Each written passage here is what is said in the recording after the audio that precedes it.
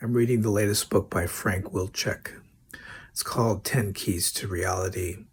And there's this section in there that kind of relates to what I was talking about earlier, the development of technologies over the course of human history extend our sensory organs. Back, thousands and thousands of years ago, people did everything in their lives without these extensions like eyeglasses and mirrors and telescopes and microscopes and all kinds of other things. And that's how they understood the world.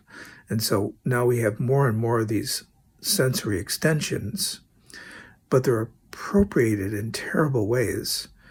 And it seems like every technology that we develop now, however wondrous, has all these negative side effects.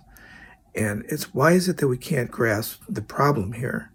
Why are we using it for these nefarious reasons, or reasons that we don't even know?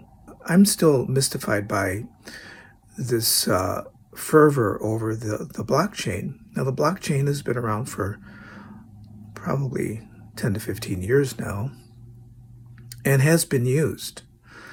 But, of course, it's used in the dark web. We still don't know who Satoshi is.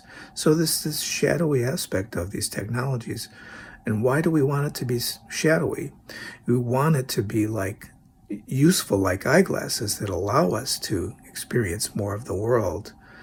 Not necessarily to get rich. It's just that we understand more, and the more we understand, the overall better benefit for the world.